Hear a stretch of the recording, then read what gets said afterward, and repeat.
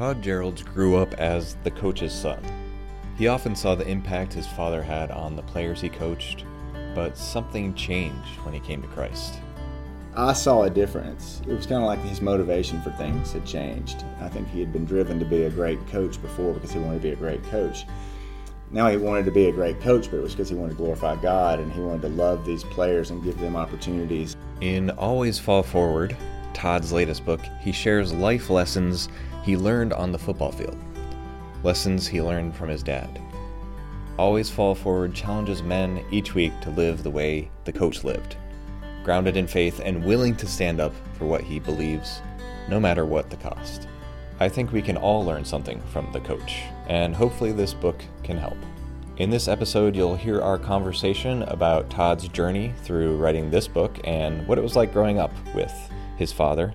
My usual co-host Joy was out of town, so I was joined by Tyndale Publicity Director Todd Starowitz. So yes, that's right, there were two Todds in the room that day. And if you stick around towards the end, since this was recorded several months ago, you can hear us make our college football predictions for the college football season that just ended. So please enjoy this conversation with Todd Gerelds. And if you want to learn more about Always Fall Forward, visit Tyndale.com. Todd Gerelds is the author of Woodlawn and the new book, Always Fall Forward. I know you're here at the Tyndale offices, which is rare for our podcast interviews, so it's nice to have you here, so welcome. Thank you. You mentioned in your talk this morning that with Woodlawn, you're one of the characters in the movie, you're a little boy. Mm-hmm. So can you tell us a little bit about your journey in your life, and then what made you decide to finally write this story? Yeah. So growing up, I was a coach's son. My dad coached at an inner city school in Birmingham, Alabama, and I was like a gym rat. I would follow him. I'd go with him all the time to the school. And to me, I was climbing under the bleachers in the gym, jumping. You're probably not. You're probably old enough to remember that in track they used to just have these nets full of foam for the high jumpers and stuff. I'd jump on that. It was like a trampoline to me and stuff. And I was always around. But I saw an amazing thing happen there. And, at the time I didn't even recognize how amazing it was because I was such a young kid. I had no context for it. But my dad's whole team came to Christ. And ultimately, my dad, seeing how the love of God had changed his football team, he came to Christ. And that was it was 40 of 44 guys prayed to receive Christ one night after hearing the gospel. A guy named Wells Goebel came in and spoke to my dad's team, and 40 of 44, and the reason it wasn't 44 of 44 is the other four were already Christians. So my dad's whole team came to Christ, and this was in the middle of a fairly volatile period in our country's history, but particularly in Birmingham, Alabama, as far as race. And at that time, the federal government had mandated integration of the high schools, and so it was the first time that a lot of kids had gone to school with black kids with white kids and white kids with black kids. And up until that time, there had been a lot of dissension and division and fights and a lot of things going on in the school and everything else, but Dad's football team, they all came to Christ, and there was a radical transformation that happened with them.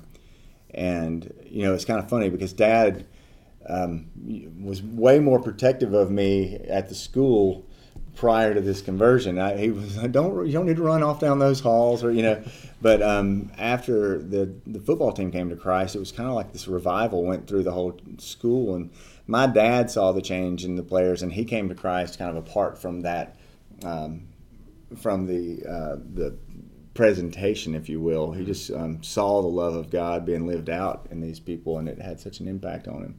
And we were talking earlier, and I mentioned John 13:34 and 35, and Jesus said, "A new commandment I give you, that you love one another as I have loved you, and by this the world will know that you're my disciples, by the love you have one for another." And he said, they will know that this is true because of your love. And that was really what happened with my dad. And for me, the transformation of my dad, he was always a good dad, I would say. I mean, he was, but I saw a difference. It was kind of like his motivation for things had changed. I think he had been driven to be a great coach before because he wanted to be a great coach. Now he wanted to be a great coach, but it was because he wanted to glorify God, and he wanted to love these players and give them opportunities. And so I grew up with that and started, I listened to my dad and learned from him. And over the years, the older I got, the more I realized what a profound thing had occurred at Woodlawn High School. That was where he was the coach, and he got out of coaching for a period of time. And when he got back in coaching 7 years later, I was playing for him, and I noticed a lot of racism and things around us at the time, and I was kind of shocked by it. I was like, you got to be kidding me. But it made me realize what a big deal Woodlawn was. Time goes by, I play college football, and I hear everybody's stories, white guys and black guys, all the little towns from Alabama and Georgia and the places that they're from, hear their stories, and I realized that, my growing up, my upbringing, it was different. It was, it was a pretty profound thing. Not everybody's experienced something like that. So that was another moment where I really realized this is a really neat story, an amazing story. Then I started having, or my wife started having our kids. We have 4 daughters, and I think at that time, for a lot of people who have children, their perspective on the world broadens. And things, there's a higher level of importance placed on certain things, and I started thinking I'd like my kids to really know what their granddad is all about. Unfortunately, or for them, my father was diagnosed with cancer when he was 59. He died 6 months later at 60. And during that time, it became more and more important for me in my mind that I want to preserve the legacy of him. I want them to know about him, because we had a daughter who had just been born. She's never going to know him. He held her. We have a picture of. He held her once, before he passed away, and if I had any more kids, they wouldn't know him. My other kids were, maybe have a vague memory of him. But so I started taking notes. I actually used those little handheld recorders that had an actual tape in it and stuff back then to record conversations with him, and I wanted to get as much as I could from him in the limited time I had left with him. And we prayed for healing, and God does heal sometime, and God doesn't heal sometime.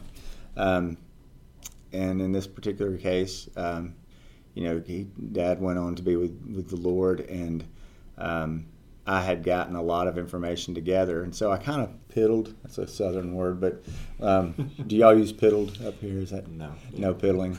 So I piddled with writing for a while, and really I had done a good little bit on it, and out of the blue I got a call from John Irwin. One of the Irwin brothers, John and Andy Irwin, are movie producers, and they said, "Todd, we want to talk to you about a movie idea." Because I knew their dad, I'd worked with their dad previously, right when I got out of college, and because their dad had been the chaplain for my dad's football team, I knew exactly what any movie idea from these guys would be about. It wasn't going to be the Todd Gerelds story, because there's nothing to tell, really, but I knew that this Woodlawn story was amazing. So they met with me, and I sat down at a table, and they had a kind of a microphone like this and a camera on me, and they had me tell the Woodlawn story in detail. They were asking me all kind of questions and stuff. 2 hours later, we finished, and they said, "Well, we really want to do this, and we want it to be based on your book." And I was like, "Well, man, I guess I better finish that thing," And so that was how that happened. And really, the genesis of that book was the story itself. The story is what God did. I didn't need to add anything there. You didn't need to be a great author to be able to tell that story. You needed to be able to remember things and tell what you saw and tell about what God did. And as a result of that, I really made a conscious decision to write the book as history. I didn't call Coach Gerald's dad. I didn't talk about how I felt about the situations. I just said, here's what happened. And in the preface, I actually kind of give my heart a little bit in the book, but the rest of it was just history. And I was very happy with the book, and I was very happy with the movie. But I knew that I had not really passed on a whole lot of what my dad's overall legacy was. I mean, who was this guy? We saw a snapshot, a period of his conversion. I can't talk. His conversion, but we didn't see the years after that and the impact that he had. And I didn't express what he had done for me. And so I started really wanting to do that, having a heart for passing that along. And even, with my children, trying to pass that along to them. That's, the story is what made my dad become this guy who had all this wisdom and everything else. And that part's missing. And so I really wanted to tell that story. And that was really how the book Always Fall Forward came to be. And it was really just, Always Fall Forward is actually a chapter title. And it's just one of these principles that my dad taught me in football, but that applies to life. You're going to get knocked back sometime. Like sometimes somebody may miss a block and you're hitting the backfield if you're a running back or something like that. But you can still do everything you can to get every inch out of what's happening. And that's kind of the idea behind Always Fall Forward. And you can look at things in Scripture, and this is kind of the idea with the book, that give you a perfect illustration of that. I mean, you can think about things that happen in Paul's life that would seem like major setbacks, but that really God was using those things. And so each chapter in the book kind of tells a story or gives an idea of a principle that you can live by, really that I learned either on the football field or in the den of our house or something like that, and then how that applies, how the Bible applies to that. So it gives us kind of both sides of the brain for men, some of the things that we love along with our heart and our soul. That was the idea. That's pretty all-inclusive, wasn't it? Good. Was there anything that, as you were working on both these books, that you learned about your dad, or just your life growing up that you didn't know about, that you learned while you're researching or just working on these books? I think there's a man that I'm glad I can mention him on this podcast, just because the movie didn't mention him. I mentioned him in the book, but he's just a great man named Julius Clark. And talking to my dad, and even going to Mr. Clark's house and interviewing him for the Woodlawn book, I'm guessing he's 80-ish, African-American man, lives in North Birmingham, and he was the boys' advisor at Woodlawn High School. Back then, even though they were integrating, they had a white boys' advisor and a black boys' advisor. He was the black boys' advisor.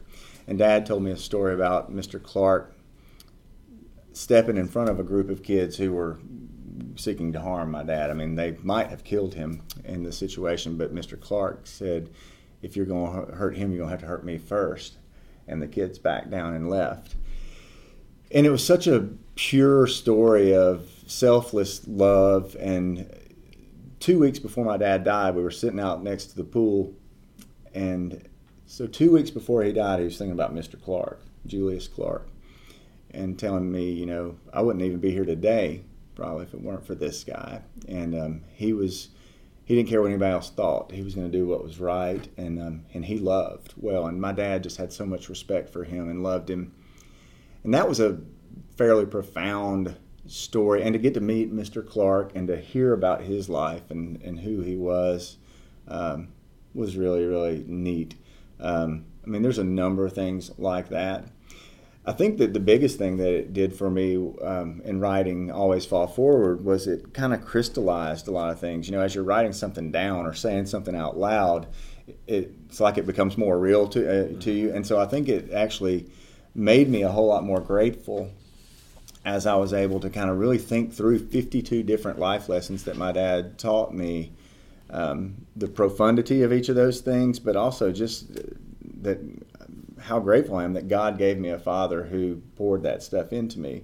And I said this earlier today, my dad by no means was without sin. I mean, he was a regular guy, but I think that's what's so profound about it. We're all regular guys, and we can all have that kind of impact despite our failures, because God's a God who redeems. And I feel like in this book we do a really good job at showing this guy, despite flaws or anything else, he was able to really make an impact with his simple life. He was a high school football coach in Alabama. Could the story have been written, Always Fall Forward, could it have been written if your dad had not had that conversion? How would those lessons look different? Oh, wow. That's a great question, Todd. I think that I've told some people this before. I think a lot of things might have looked the same. His actions may have looked the same, but the motivation behind it would have been very different. And that's the thing, is that the motivation behind why somebody does something is everything, and therefore his treatment of me and instilling these things in me was one of love, and because he had the end in mind. He wasn't demanding perfection or excellence because he needed that from me. He was doing that for my good, and that's tough. I mean, as a parent, even now with my children, I think we are in a culture and a society today where it's really easy to go along with the kids just because everybody else's parents, and but for true love is telling somebody what they need to hear, not what they want to hear, and requiring things of someone that they need to be pushed to do. But you can do that. You can do that in the wrong spirit and just destroy someone. And so my dad, he was tough, but you knew that his motivation was for your good. And that's why I think us, when we question God, we go through tough things in life. Oftentimes I think we like, why are you doing this? And so again, with my father, I knew that he had my good in mind, and I'm not saying that every time as a child I thought you have my good in mind. I mean, but knowing that, and especially reflecting on that with him, that's what made a difference. To answer your question, Todd, that's why it was effective, was because his motivation was spirit-led and was grounded in that. He didn't have selfish motivations behind it. And I can tell you, I can confess as a Christian, there's times I want my kids to behave because I want them to behave. As opposed to, I'm like Robert Wohlgemuth said in a book, that he wasn't raising daughters to be good children. He was raising them to be good women. And that's so having that end in mind. And I think that even as Christians, we can sometimes question God, and we get angry at God, or we're wondering where He is in a situation or why this is happening. He allows us to go through tough stuff and go through these things to find Him and to grow closer to Him. And it's only if we reflect on the character of God and what His motivation is for us, and what the Scripture says is that He only wants good for us, that we're able to live a life in submission and obedience to Him. And even when the rain falls on us or the sun shines on us, we can say, "Blessed be the Lord." So. Do you have any favorite lessons from the book? A particular favorite, or just one that stands out to you? I like one particular. There's a chapter called "Follow Your Blocks." In football, it's basically don't run where all the people are. Go behind the people who are trying to clear a path for you. And I get into a little bit more detail than that, much to the chagrin of my editor, Sarah, who is not a big football fan, but it's okay. So you're to follow your blocks. And in football, if the guys in front of you are doing a good job, there's a clear path that you're supposed to go through. And the Bible teaches us, when we read Psalm 23, I mean, we are designed to be followers. We're designed as sheep, and He is our shepherd. And, I think that people have used analogies with sheep. Sheep are stupid and things like that, and therefore, we're stupid. That's not it. Sheep just have a very strong following instinct. They are meant to be shepherded, and so are we. So we're meant to follow someone, and the Bible is our lead and our guide. There's a story in this particular chapter, though, about a flock of sheep whose shepherds left them to go to lunch down in this town, and they left them, and because they have such a herding or flocking, kind of instinct to follow one another, one sheep wandered off, another sheep followed, and one by one they walked over a 400-foot cliff and died. 1,000, I think it was 1,500 sheep went over the cliff. Only 400 of them died because after that there was a big puffy pile of sheep. It was a shorter and shorter fall. But it illustrates that, we are meant to follow, and if we follow the wrong thing, we're gonna fall off a cliff, as so to speak. Or in football, if we go the wrong way, we miss this path that's been paved for us, and so we're designed to follow the lead of the Holy Spirit and God's Word, and that's what we need. That doesn't make us dumb. That doesn't make us anything else. It means that we're actually living the way that we're designed to live. We're designed as sheep who need a shepherd, and so the basis that particular chapter is really we're talking about Psalm 23 and follow your blocks. It doesn't make a whole lot of sense when you think about it but when you put those two things together, it makes a lot of sense. That one for me was a lot of fun, and reading that about those sheep, I was like, that is remarkable. The guys came back and found this giant pile of sheep, and very disappointing for them. So, I actually kind of wanted to know a little bit about the influence that Bear Bryant had on your dad, if he did, just the cultural impacts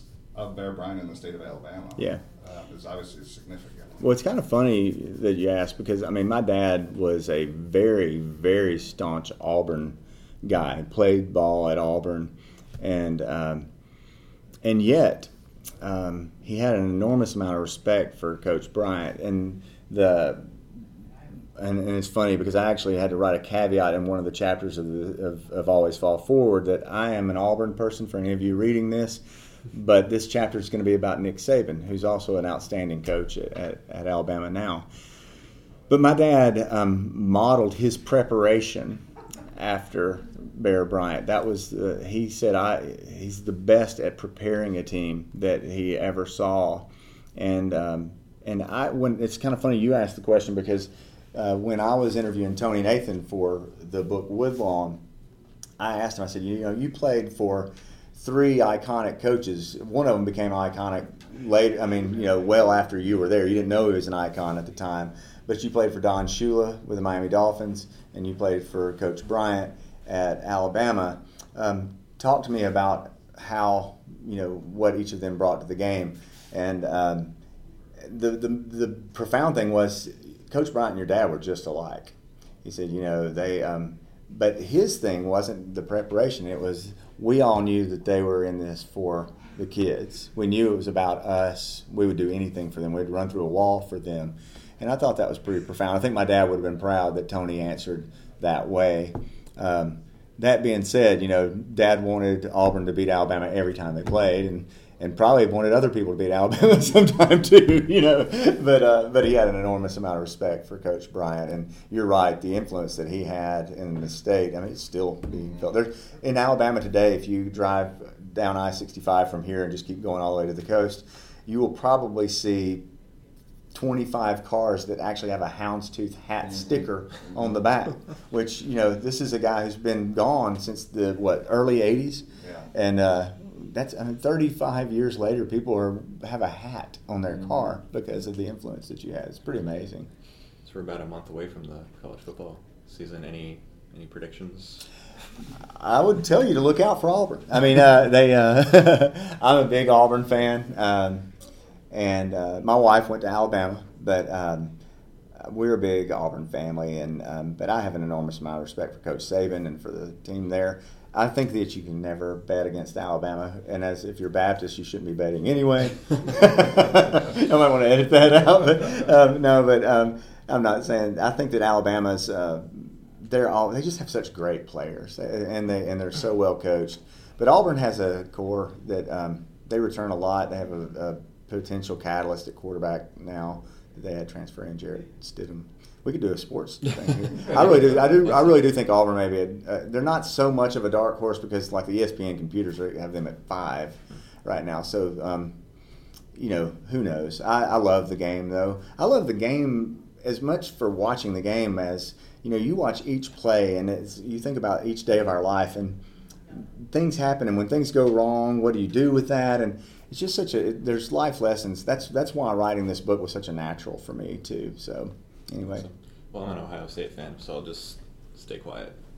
Yeah, we talked about that. We did discuss that. We did discuss the Buckeyes as just being another team if they were in the SEC West. I told him y'all would fit right in the Well, SEC West. That's what I believe. I think you'd be good, like everybody else in the SEC West. Yeah, Urban Meyer's trying to bring some of that SEC up. And he's the real deal. He's you know, people down there he kind of chapped him a little bit when he left, but that's all right. You know. Yeah, he's from Ohio, though. He's from right down the street from where I grew up. I think he needed to do that. You know, when my dad stepped away from coaching at Woodlawn, he had just become a Christian and had 2 years of success and all this stuff going on in his faith. And, you know, the process of sanctification doesn't happen overnight, you know. And I think he recognized I'm a little out of balance here, I think. I still have so much of this old me that doesn't know any other way but this. And so he stepped away from it for 7 years. You could call it burnout, whatever, but he had to get recalibrated. And when he did, he came back and he had a long career and was very successful. And I think he always wrestled with balance. You know, I think a lot of us as guys, we have to fight against finding our identity in our work or any of these roles or anything else, and making sure that we find our identity in Christ. And you know, that's a daily prayer. You know, and I think that. But Dad, at the end of his life, the impact that God had through him is undeniable. So. Well, Always Fall Forward comes out in February March 2018. If people want to learn more about you or connect with you, are you on social media? Or? I am. I'm on Facebook, Todd Gerelds, or there's also Todd Gerelds, Woodlawn author, basically. But you can just search me. I friend people if I see that they have an interest in that stuff. I'll friend them. And I'm also. It's easy to email me, and I really generally answer emails from people, Todd@woodlawnthebook.com. That'll probably change in the coming months, but that's the easiest way to reach out to me. Well, thanks for spending time with us. Thank you for having me. Appreciate it. Thanks for sticking around for this episode of the ARC Podcast. If you want to hear more episodes, you can find us at readthearc.com or anywhere you get your podcasts. Be sure to keep an eye out on our feed for some great interviews coming up with authors like Francine Rivers and Joel Rosenberg.